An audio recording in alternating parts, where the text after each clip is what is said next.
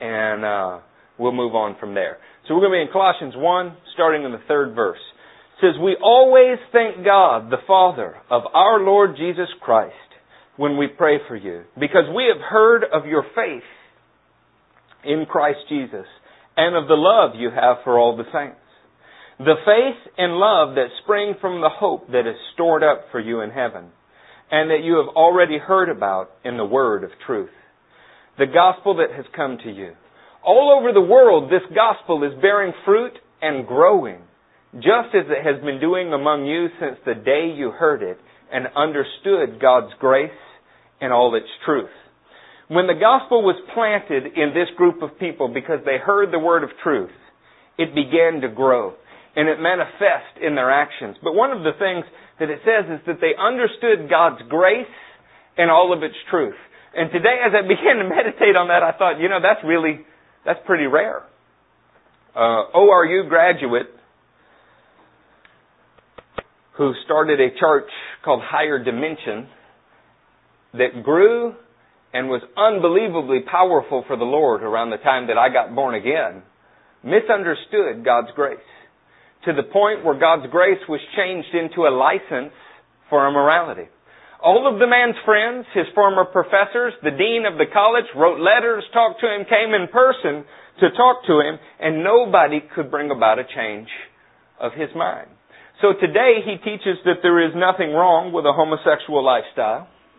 He teaches a doctrine called total reconciliation that basically says that all powers, whether demonic or satanic or not, are all going to be saved. And he calls this God's grace. Now tonight, my message is not about his error.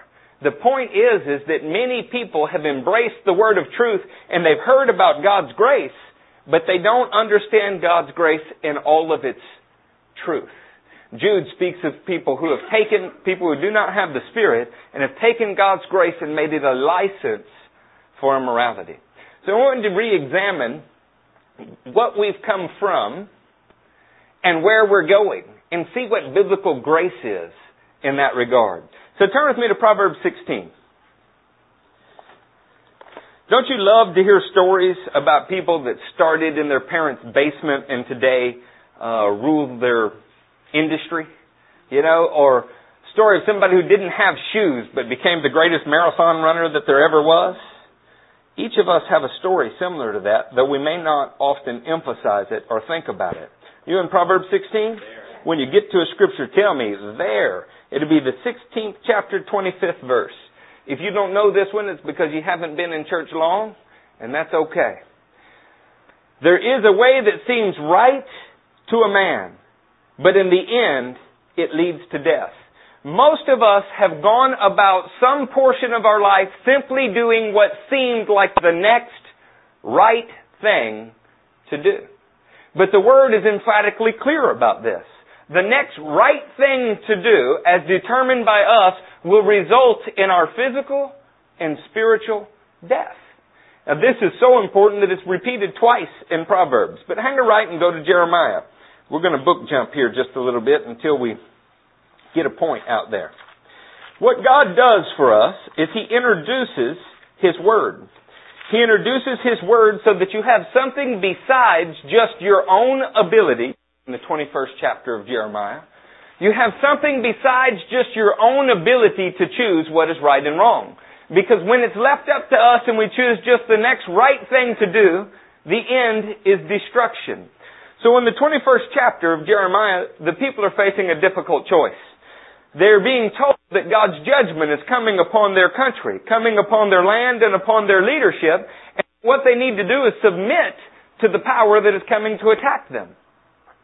How many of you would like to hear the message that says someone is going to break into your house, but I want you to submit to them? Probably not an easy thing to do.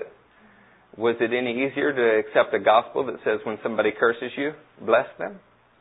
God's Word will often tell you to do the exact opposite of what you would think is the next right thing to do. And therefore a choice is set before us. The right that we feel like we should do, but that the Bible says will end in our destruction, or the right that God tells us to do and all of your senses revolt and say, I don't think so. So in the 21st chapter of Jeremiah, I want to pick up in the 8th verse. Furthermore, tell the people, this is what Yahweh says. See, I am setting before you the way of life and the way of death. Whoever stays in this city will die by the sword, famine, or plague. But whoever goes out and surrenders to the Babylonians who are besieging you will live. He will escape with his life. He goes on to elaborate on this on great length. Put yourself in their shoes. These are Hebrews. They've heard the word of the Lord. Their city's been established by the Lord. And now He's telling them to abandon it.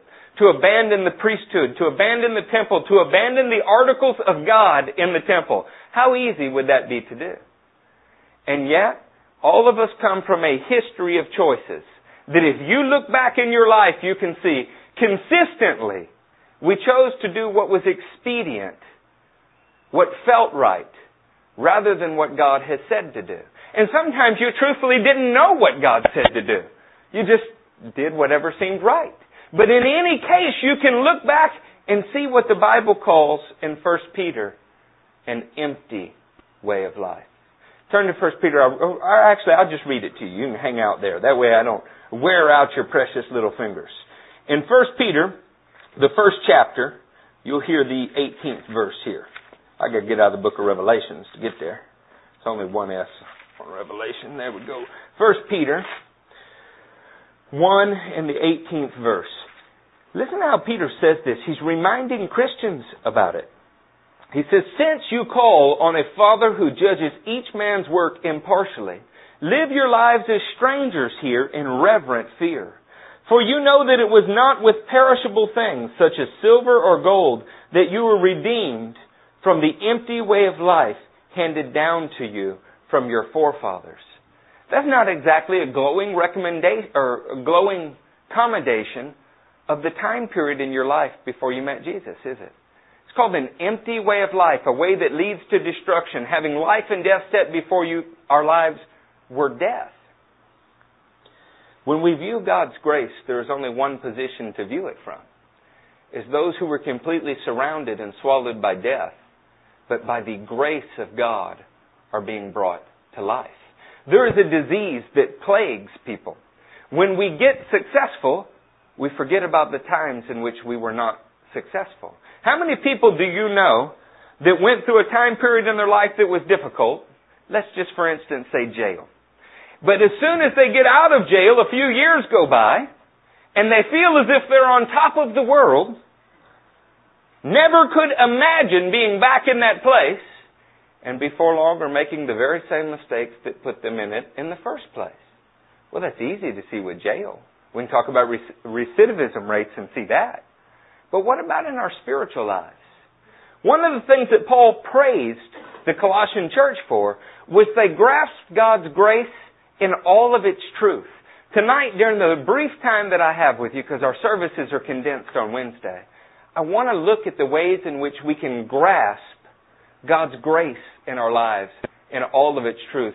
And part of that starts with a reflection on what your life looked like before. Saints, it's sin. It's horrible. It's wretched. It ought to make us all just want to lose our lunch. When you hear Christians, me included, reminiscing about the former life as if it were, boy, when I was lost, I would have.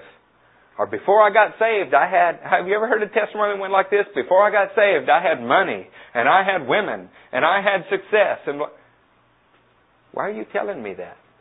The Word says it's an empty way of life, bent on destruction. Sometimes having taken a bath, we forget what was washed off of us. And you spend enough time in the church, or your children grow up in the church, never really realizing or remembering what it was like to live in that empty way of life where you had a great big hole in your chest and nothing could fill it. No amount of anything could fill it.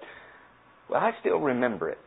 And grasping God's grace in all of its truth means that when I serve God today, it's with a remembrance that I was once a slave in Egypt and now He's brought me into a new life. And this ought to color my every act of service. It ought to color my every word. If people see the church as self-righteous and snobbish, you know what that means? The church is not grasping God's grace in all of its truth. They're grasping it as someone who is now delivered, who has never been stained with sin. And this is simply not what the Word presents. I thought to illustrate this point, I would read to you out of Leviticus. So go ahead and turn to Leviticus. You'll be in the 13th chapter. I wanted to illustrate something graphic to you that might... If you began reading in the 13th chapter, what you would see is that from time to time in Israel, a blemish would appear on somebody's skin. Now, I know that hasn't ever happened to anybody in here. In my household, there are magnifying mirrors with, 100,000 lumen lights designed to shine right off of these mirrors so that somebody in my house, look, Judah's not here, we'll pick on him, so that Judah can see if there's the smallest blemish in his complexion. No, nobody in here is it important to you whether or not your complexion's clear or not, huh? You never snuck into another room and maybe put something on your face to hide a blemish, right? Well, in Israel, if you had a blemish, you had to go present yourself to a priest. This priest had to examine you, and he had to go, it's got a kind of a reddish hue to it and white spots. We're going to quarantine you for 7 days. How would you like to be quarantined because of a zit on your nose? I couldn't preach half the time.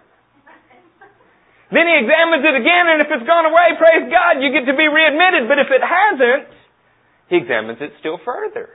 And at some point, something happens. And in the 45th verse, I want you to hear the result of being found as one with an infectious skin disease.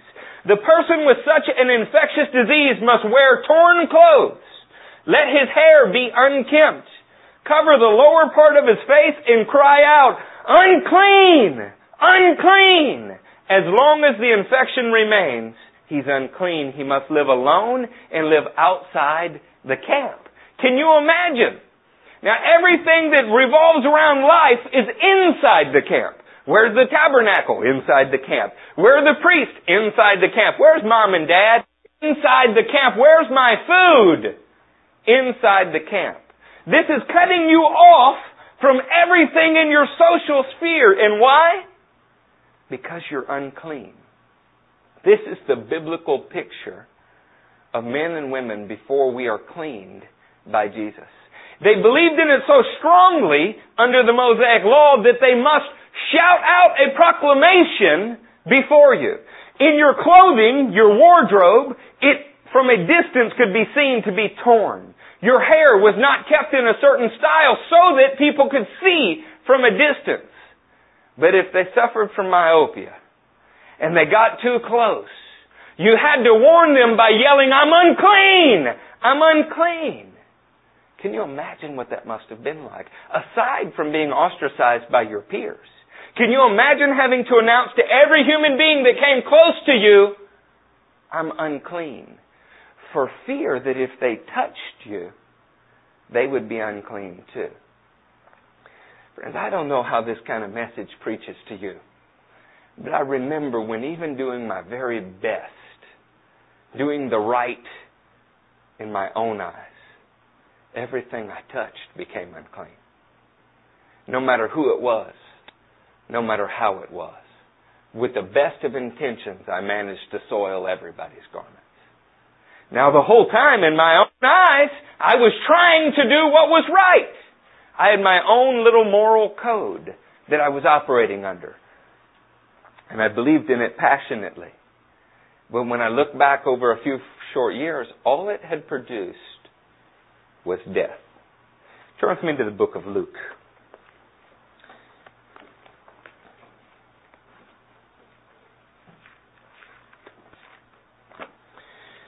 In the book of Luke, you'll be in the 17th chapter. I want to start in the 10th verse just so that we can grasp grace in all of its truth. Grace in all of its truth.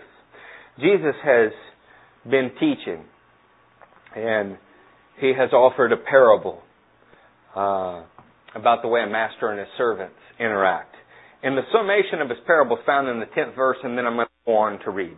He says, "So also, when you have done everything you were told to do, should say, We are unworthy servants. We have only done our duty. When we talk about grasping grace in all of its truth, it is a delicate balance between a sense of entitlement because Jesus is giving you the kingdom and a knowledge and an awareness that you did nothing to deserve it. When we're reflecting on the empty way of life that was handed down to us and having to pronounce unclean, unclean everywhere we go, it would take a really extraordinary person to accept you in that position. Have you ever seen two people that got married and one knew in advance the other one had AIDS? Doesn't happen very often. I've seen it a few times on TV and I was overwhelmed with one thought. They really love each other or they are really stupid. Because who would want to join in a lifelong covenant with someone that they knew had the potential to kill them just through normal life's relationships? Well, you'd have to really love somebody in that scenario, or you'd really be stupid. When we apply that kind of logic to God, it's impossible to say that He's stupid. So you're left with only one conclusion as we read this next verse. On His way to Jerusalem, Jesus traveled along the border between Samaria and Galilee. As He was going into a village, 10 men who had leprosy met Him. They stood at a distance and called out in a loud voice. What are they supposed to call out? You can say it. Unclean! Unclean! They stood at a distance and they called something out, but is it what was prescribed by the law? They said, Jesus, Master, have pity on us. Why would they need pity? Because they're ostracized by every other human being on the planet. Why? Because they were born with a fatal disease. Saints, we were born with a fatal disease. Every one of us in this room, black, white, red, yellow, makes no difference. We all descended from a human being named Adam who passed along a sinful nature to us. So that we rightfully should have to approach each other at a distance and yell unclean. Because we have the potential to make each other unclean. I have not been able to help it most of my life. God made me a leader from a very early age. When I was lost, though, those same leadership skills and principles and, in a loose sense of the word, anointing was there. And no matter what I intended to use it for, no matter how good my intentions were, it made everybody around me unclean. It was always the ringleader pushing people a little further than they should have gone into wickedness. The whole time out of a sense of camaraderie or something like that. I needed a bell around me so people could hear me coming at a distance saying, unclean, unclean. But these men saw something, first century rabbi. They saw something in what they heard about Him. After all, He's already sent out His apostles to heal the sick, raise the dead, and cleanse lepers. So they had a hope. Perhaps the whole world sees unclean. Maybe this first century rabbi named Yeshua will have pity on us and see us as something more. Jesus, Master, have pity on us. When He saw them, He said, go show yourselves to the priest. And as they went, they were cleansed. If you saw 10 people who were outcast in society, 10 people who had no hope of experiencing human contact again, and as they obeyed the voice of Yeshua, they were made clean. Wouldn't you think you would have 10 very grateful human beings? 10 human beings who were thoroughly entrenched in an idea. Oh, I didn't deserve this, not at all. But look what He's done for me. Could you expect one of these lepers to be at the next week saying, the problem with you, young lady, is you just don't wear your hair the right way. And you, young man, the problem with you is you just like jewelry too much. And you, a permanent, you're going to hell. Can you imagine that? And yet you can find that in any city, anywhere in the United States. and I just happen to pick a certain genre. We could do it over a great many things. Do you think that they really cared what someone's doctrinal stance was on a particular subject at this point? What they knew is that when the whole world saw them as unclean, somebody was willing to make them whole. Why could Jesus, and it doesn't mention here that He touched them, but why could Jesus touch them? The law says don't do it. The law says don't come close. It seems that a touch of Jesus will take something that is unclean and declare it clean. At the moment you impact Jesus, the moment He impacts you, your life begins to change. And no longer do you have to yell, unclean, unclean, but you can yell, I'm clean, I'm clean. Come on, saints, do you not remember that moment in your life? And Preston Cole stood in a shower calling on Jesus, and he said he felt clean for the first time in his life. I know exactly when it happened to me. I felt Him all around me, all over my room. I felt Him inside of me. And I knew I was clean. But what about the hour before that? I was like a leper. I made everybody else unclean. My best efforts only brought death. And I was trapped in a rotting flesh. Were you so different? See, we need to carry with us a testimony that grabs grace in all of its truth. This doesn't mean that we walk around with our heads down saying, oh, I'm just a poor old sinner. No. You were. But don't you forget it for a moment. You were not born righteous. You've not had it together all of your life, and none of you were as pretty last month as you are now. None of you. Because we're ever progressing towards the King of Kings. And He's still polishing. What a view of grace that is. One of them, when he saw he was healed, came back. How many got healed? One of them, when he saw he was healed, came back praising God in a loud voice. He threw himself at Jesus' feet and thanked Him. He was a Samaritan. Would you think that among lepers there would be a social rank? I mean, let's be honest.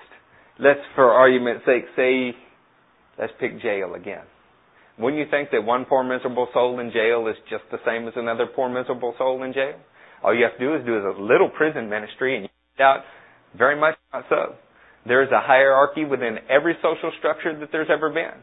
We went to the dumps in Matamoros, Mexico, and were surprised to find out that there are some entrepreneurial young men there that are like the Donald Trump in the system, and there are some that fall beneath that. There's a hierarchy everywhere you go. Well, the only thing that could be worse than being a leper is being a leper from Samaria. Because even when the Samaritan leper is made clean, some wouldn't view him as clean. Kind of like Winston Churchill had a conversation with that woman. She said, "Sir, I perceive that you're drunk." He said, "Yes, this is I perceive that you are ugly. The difference between you and I is in the morning I shall be sober while you will still be ugly." This man is a Samaritan even after he's been made clean.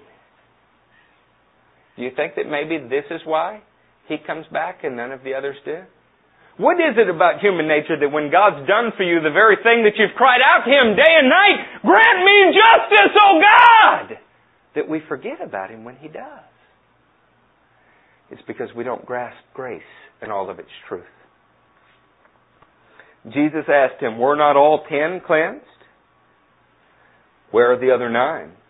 Was no one found to return and give praise to God except this foreigner?" Then He said to him, "Rise and go. Your faith or trust has made you well." Saints, if you look in the mirror today, I want you to remember 2 things. One is that you were once a leper, and everything you touched, everything you did, simply spread more disease. But while you were a leper, in that state, Jesus made you well. So one is the way in which you came to Him. And the second is, you're still quite naturally a foreigner to Him. But He's adopted you. He's made you whole. We ought never act as if we own the kingdom of God. We ought never act as if God is our cosmic genie. And if we can quote the right incantations from His Word, He's emboldened to obey us. There's a spiritual arrogance that comes from not grasping grace and all of its truth. But when we do, boy, can we be powerful. Because no amount of blessing poured through your life will erase from you the memory of just how far He has brought you. See, this allows us to be ministers of mercy rather than judgment. And friends, if you haven't read it, James 2:13 says mercy will triumph over judgment. In my life, Eric has many times loved to bring the fire, the heat. And the stories that I tell you are about the time when I stood and faced down 900 Catholic apologists, or stood and looked flat-footed and said, "You're going to hell," to another human being. But the greatest moment in my life was when the leper was made clean. It's also the most powerful. Turn with me to Hebrews. Actually, turn with me to Colossians. We have to get back there. Good, good. Are y'all quiet tonight because you're tired, or you're just contemplating? Good. Not constipated. Contemplating. All right, Colossians 1. We're going to start in the 9th verse. I want you to begin to think about the state at which you came to Him and what the Word says He's done for you. For this reason, since the day we heard about you, we have not stopped praying for you, asking God to fill you with the knowledge of His will through all spiritual wisdom and understanding. He wants you full of the knowledge of His will through all spiritual wisdom and understanding. How many of you would stand up in here today and say, "I am full of the knowledge of His will with all spiritual wisdom and understanding"? Most of the time we walk around scratching our heads saying, "I don't know what He wants." This is not God's will for our lives. And we pray this in order that you may live a life worthy of the Lord and may please Him in every way. Now He's going to list some things that please Him.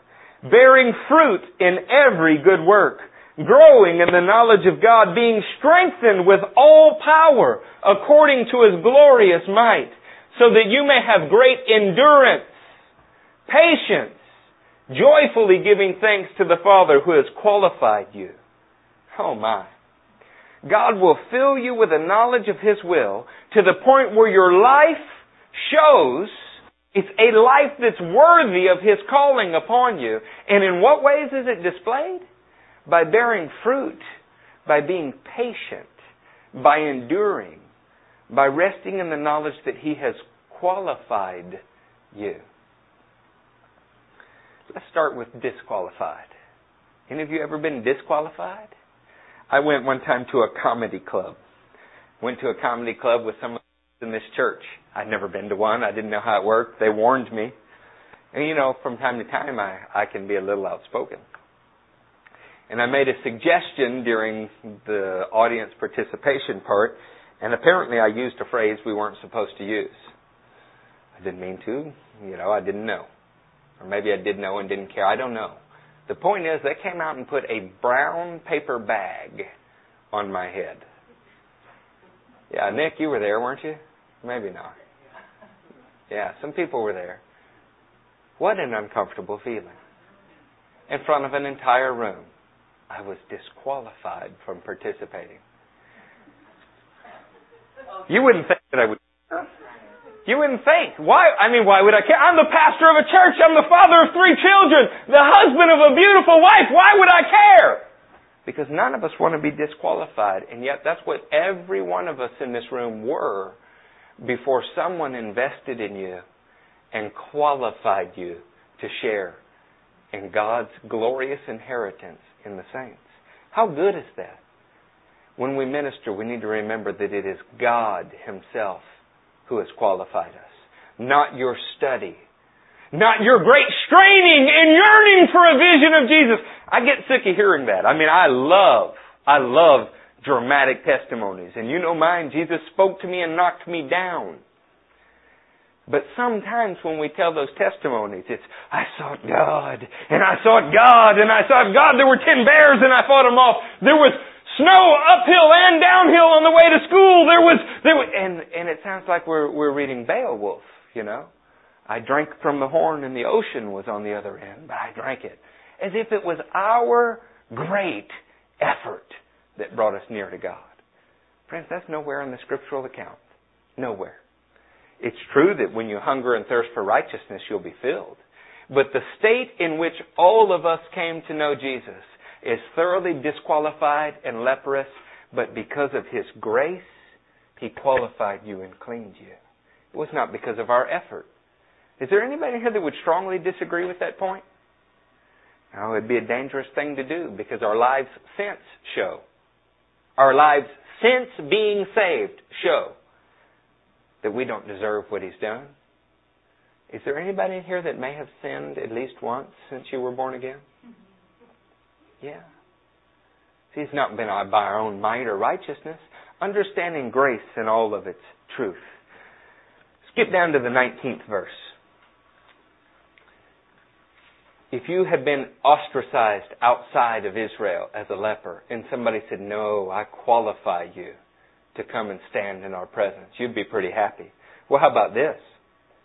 If it was said, and through Him, this 20th verse, let's just start 19. For God was pleased to have all His fullness dwell in Him, and through Him to reconcile to Himself all things, whether things on earth or things in heaven, by making peace through His blood shed on the cross. Not only qualified to be able to stand among the assembly, but through this one man, Jesus, reconciled you. Well, what does that mean? There was a time in my life when I had to hide my car so that it wasn't repossessed. Some of you knew that and some of you didn't. Come to church, you'll get to hear all the rest of the stories about my life. We literally parked it in somebody else's driveway so that if the tow truck came, it didn't see it in my driveway. Even when the threat of towing was gone, I was qualified to drive the vehicle. You know what was not gone? The debt I owed on it. I still had to pay it. The equivalent here, what has been done, the leper's not only been brought in the camp, but every debt he's ever had has been completely erased. That is an amazing thing. How many of you could use a fresh start in life? Yeah, that's exactly what Jesus has done. And you know what? Not just once or twice. He does it again and again and again, and demands of anybody else in His kingdom that they offer it to you as well. Can you name a preacher that has fallen in the last 10 years? Of course you can. Don't you dare.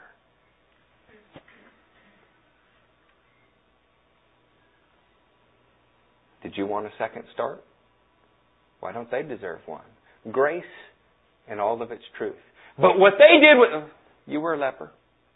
You were also a leper. We should tattoo that on our forehead. I was a leper. You'd have to put it backwards so when you looked in the mirror it read correctly. You know what that would do for us? It would allow us to grasp grace in all of its truth. Read the 21st through 23rd verse with me.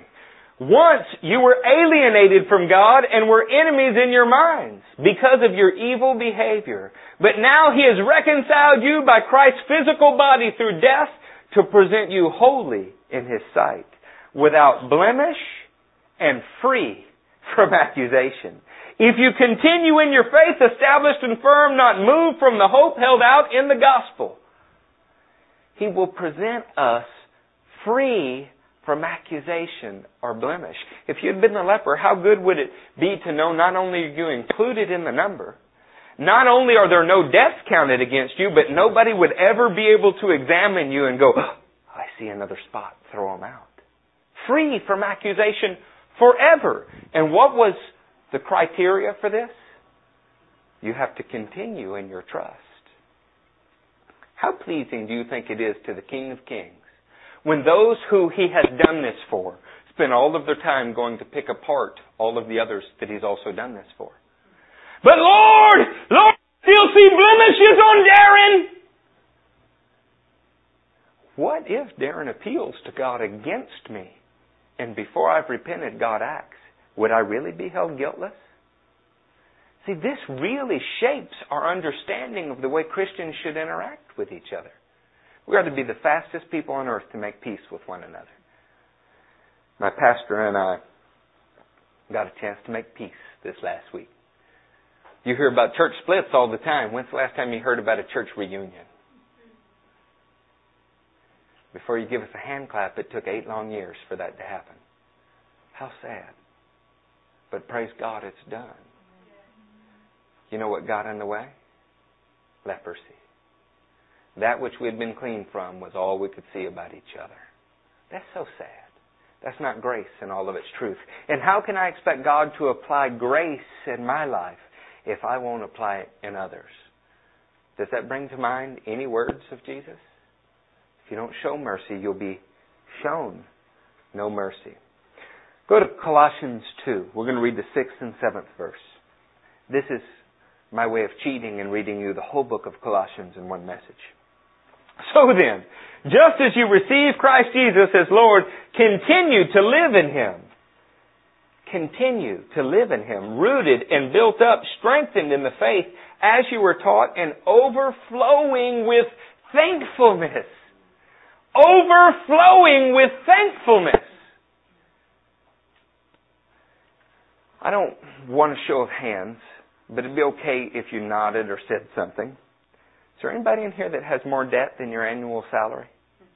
Yeah. Is there anybody in here that has 5 times as much debt as your annual salary? Because that's a pretty average American household. How thankful would you be if somebody wiped it all out for you? You'd be pretty thankful, huh? You might even at every meal thank God that had happened, huh? You might, every person you meet, speak to them, tell them there's hope. Drowning in debt, and God or Bob paid it off, whatever. You would be excited that somebody had done that for you, and thankfulness would flow from your life. So what does it say about a Christian? The only thing that flows from your life is this look as if you're sucking on a lemon. What does it say about a Christian if they hide in the confines of their home as if they are still the leper that is the outcast? What does it say about a Christian if they work to exclude others? What does any of that say? Does it maybe say that we don't have quite the grasp on God's grace and all of its truth that we should? Or is it only those people over there who use God's grace as a license for immorality? See, I've read that scripture in Jude so many times, and I actually have a denominational name written next to it. I'm not going to tell you which. One day, Jude will inherit my Bible. You can ask him. But I see it so clearly as, wow, that's that doctrine that encourages sin. It's also the lifestyle that we live that does all of these things. When we're not thankful for what God does and it does not overflow in our lives, when we live as ostracized or work to exclude others, isn't it the same thing? I think that it is. Turn with me to Hebrews 13. I've struggled with this for a long time. Have you ever seen an athlete that gets into the paper or something and I remember Charles Barkley was the first that I ever heard say it. Charles Barkley was a dominant basketball player at the time that he was. Now he just looks fat and bald. But he said, I am not a role model for your kids. He said that. He said, don't use me as a role model. I'm not a role model. I don't want to be a role model for your kids. The problem is that the position that he held was a role model for the kids. He was just choosing not to be a good one at the time. Now, since then, I understand lots has changed in his life, and this is not about Charles Barkley, it's about Eric Stevens. There are times in which I have said, and I mean this in a holy sense most of the time, that what you as a church should see from me is that I'm operating under an anointing and to imitate that. But I'm also very quick to say I also allow you to see the flaws in my life and that's for your benefit. This is how you learn, how you grow, how we have intimacy, all those things. But you know what it's not an excuse for? Flaws in my life. I'm never going to work to hide them, but I also can't work to justify them. Listen to what Hebrews 13 says, because I'm a pastor. Listen to what it says. It's 13 verse 7. Remember your leaders who spoke the word of God to you. Consider the outcome of their way of life and imitate their faith. When you examine my life, you know what you're supposed to see? Something that you want to imitate. Now, in many ways, I'm proud because I think that God has put into me some things that you can imitate. Other times I read this and I'm horrified. Because if you imitated everything in my life, I probably wouldn't like you. Our lives are supposed to be something. Our way of life is supposed to be something that others would imitate. You know what it needs to be marked by? A grasp on God's grace and all of its truth as evidenced in the thankfulness in which you serve God. Paul also told the Corinthians church, you don't have to turn there, tell them in 1 Corinthians 4:17, I'm going to remind you guys of my way of life. Yeah, you can hit that with a hammer. He told Timothy in 2 Timothy 3:10, he said, hey guys, Timothy is going to come to you. He will remind you of my way of life. Too long we have thought that Christianity is what we say. We've thought that Christianity is what we do. What Eric Hill, I wasn't supposed to mention his name, but what he reminded me of this morning when he called me was that it's really your way of life that people imitate. And you know what I want people to see? Not just my doctrine. Not just what I believe or some fantastic experience that I've had with Jesus, and I've had some fantastic ones. I want you to see a way of life that you can imitate, that no longer makes people unclean, but announces to the world, you can be clean. You can be clean. Sometimes Christians are the most divisive, hateful, mean people on the planet. And all anybody knows about them is that they hate everyone. They don't like anything that's on TV or in the movies. And they can take the most innocent child's cartoon and make something ugly out of it. I don't want to be known as that. I want to be somebody who brings life. As we finish this message up, because we only have 5 or 6 more minutes, let's go ahead and look at Colossians 3.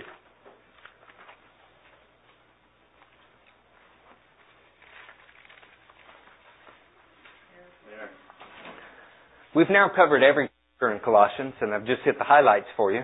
Imagine what would happen if you took the time to read this book on your own, especially after your pastor pointed it out, gave you some highlights, gave you something to read and think about. Now you could read the entire book, which is only 4 chapters, and you could probably do it in 15 minutes that would change your life.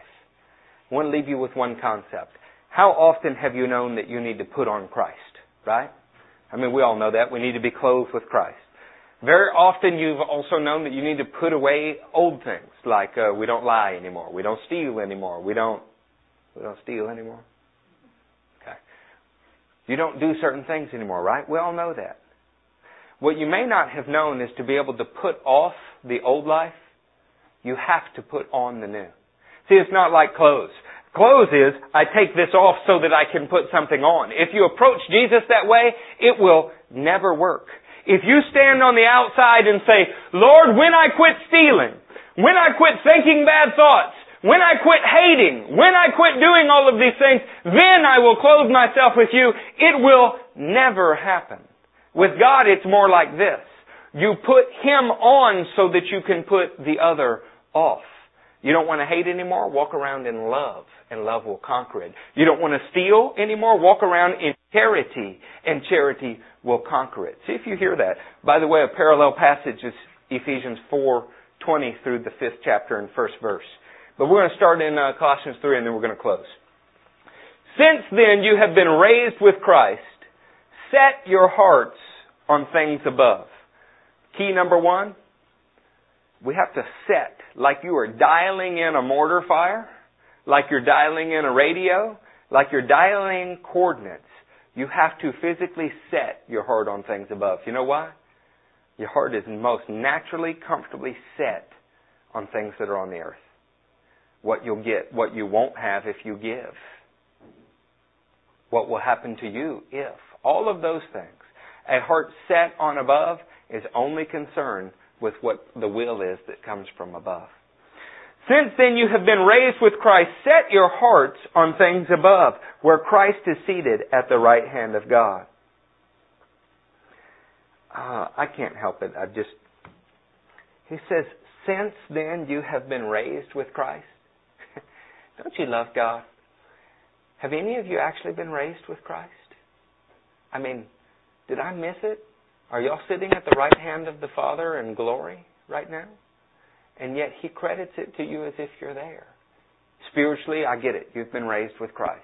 Physically, it hasn't happened, and He speaks as if it has. That ought to tell us something right there about the heart of God. He credits people with the good they've not even yet done in the hopes that they will do it. How about that? When's the last time in anticipation of a conversation with someone, you credited them with the right response before you went? When you sat in your bed and you played it through over and over and over in your mind, how many times did it go so that they went, oh yes, brother, God bless you, of course. That's not usually what we credit people with, is it? And yet the very state Jesus found you in was one where He credited you as clean when you were unclean. We need a faith that presumes the best in each other and encourages each other to live up to it. Instead of saying, well, that's just Cody. Cody's always that way. Maybe when I'm thinking about Cody, I could assume, of course with Cody it's easy, the godly stance and then allow him to live up to it. Doesn't that sound like a better... Do you want people to expect you to fail or expect you to succeed? Of course. Since then you have been raised with Christ. Set your hearts on things above where Christ is seated at the right hand of God. Set your minds on things above, not on earthly things. For you died, and your life is now hidden with Christ in God. When Christ, who is your life, appears, then you also will appear with Him in glory. Put to death, therefore, whatever belongs to your earthly nature. Sexual immorality, impurity, lust, evil desires, greed, which is idolatry. Do you remember that He said you were already seated with Christ? You can't be seated with Christ with all of these things. You can't. One will displace the other. So He's going to clarify it. Watch, He keeps going. Because of these things, the wrath of God is coming. You used to walk in these ways, in the life you once lived. But now you must rid yourself of all such things as these. Anger, rage, malice, slander, filthy language from your lips. Don't lie to each other, since you have taken off your old self with its practices and have put on the new self, which is being renewed in the knowledge, in the image of its Creator. Here there is no Greek or Jew, circumcised or uncircumcised, barbarian, Scythian, slave or free, but Christ is all in all. Therefore, as God's chosen people, holy and dearly loved, clothe yourselves with compassion. You want to know how to put away the works of the flesh? Clothe yourself with compassion, kindness, humility, gentleness, and patience. So often we think of Christians as people who don't do certain things. If you are clothed in compassion, how are you going to have slander or malice or rage? If you are clothed in kindness, how are you going to do any of those things to your brother? If you're clothed in humility and gentleness and patience, how will you do any of those works of the flesh? The best way that I know is not to teach you what not to do. There's a whole religious system out there that will give you pages upon pages of what Christians don't do. But if we teach you what you're supposed to be and you strive to live up to that in thankfulness, you naturally won't do those other things.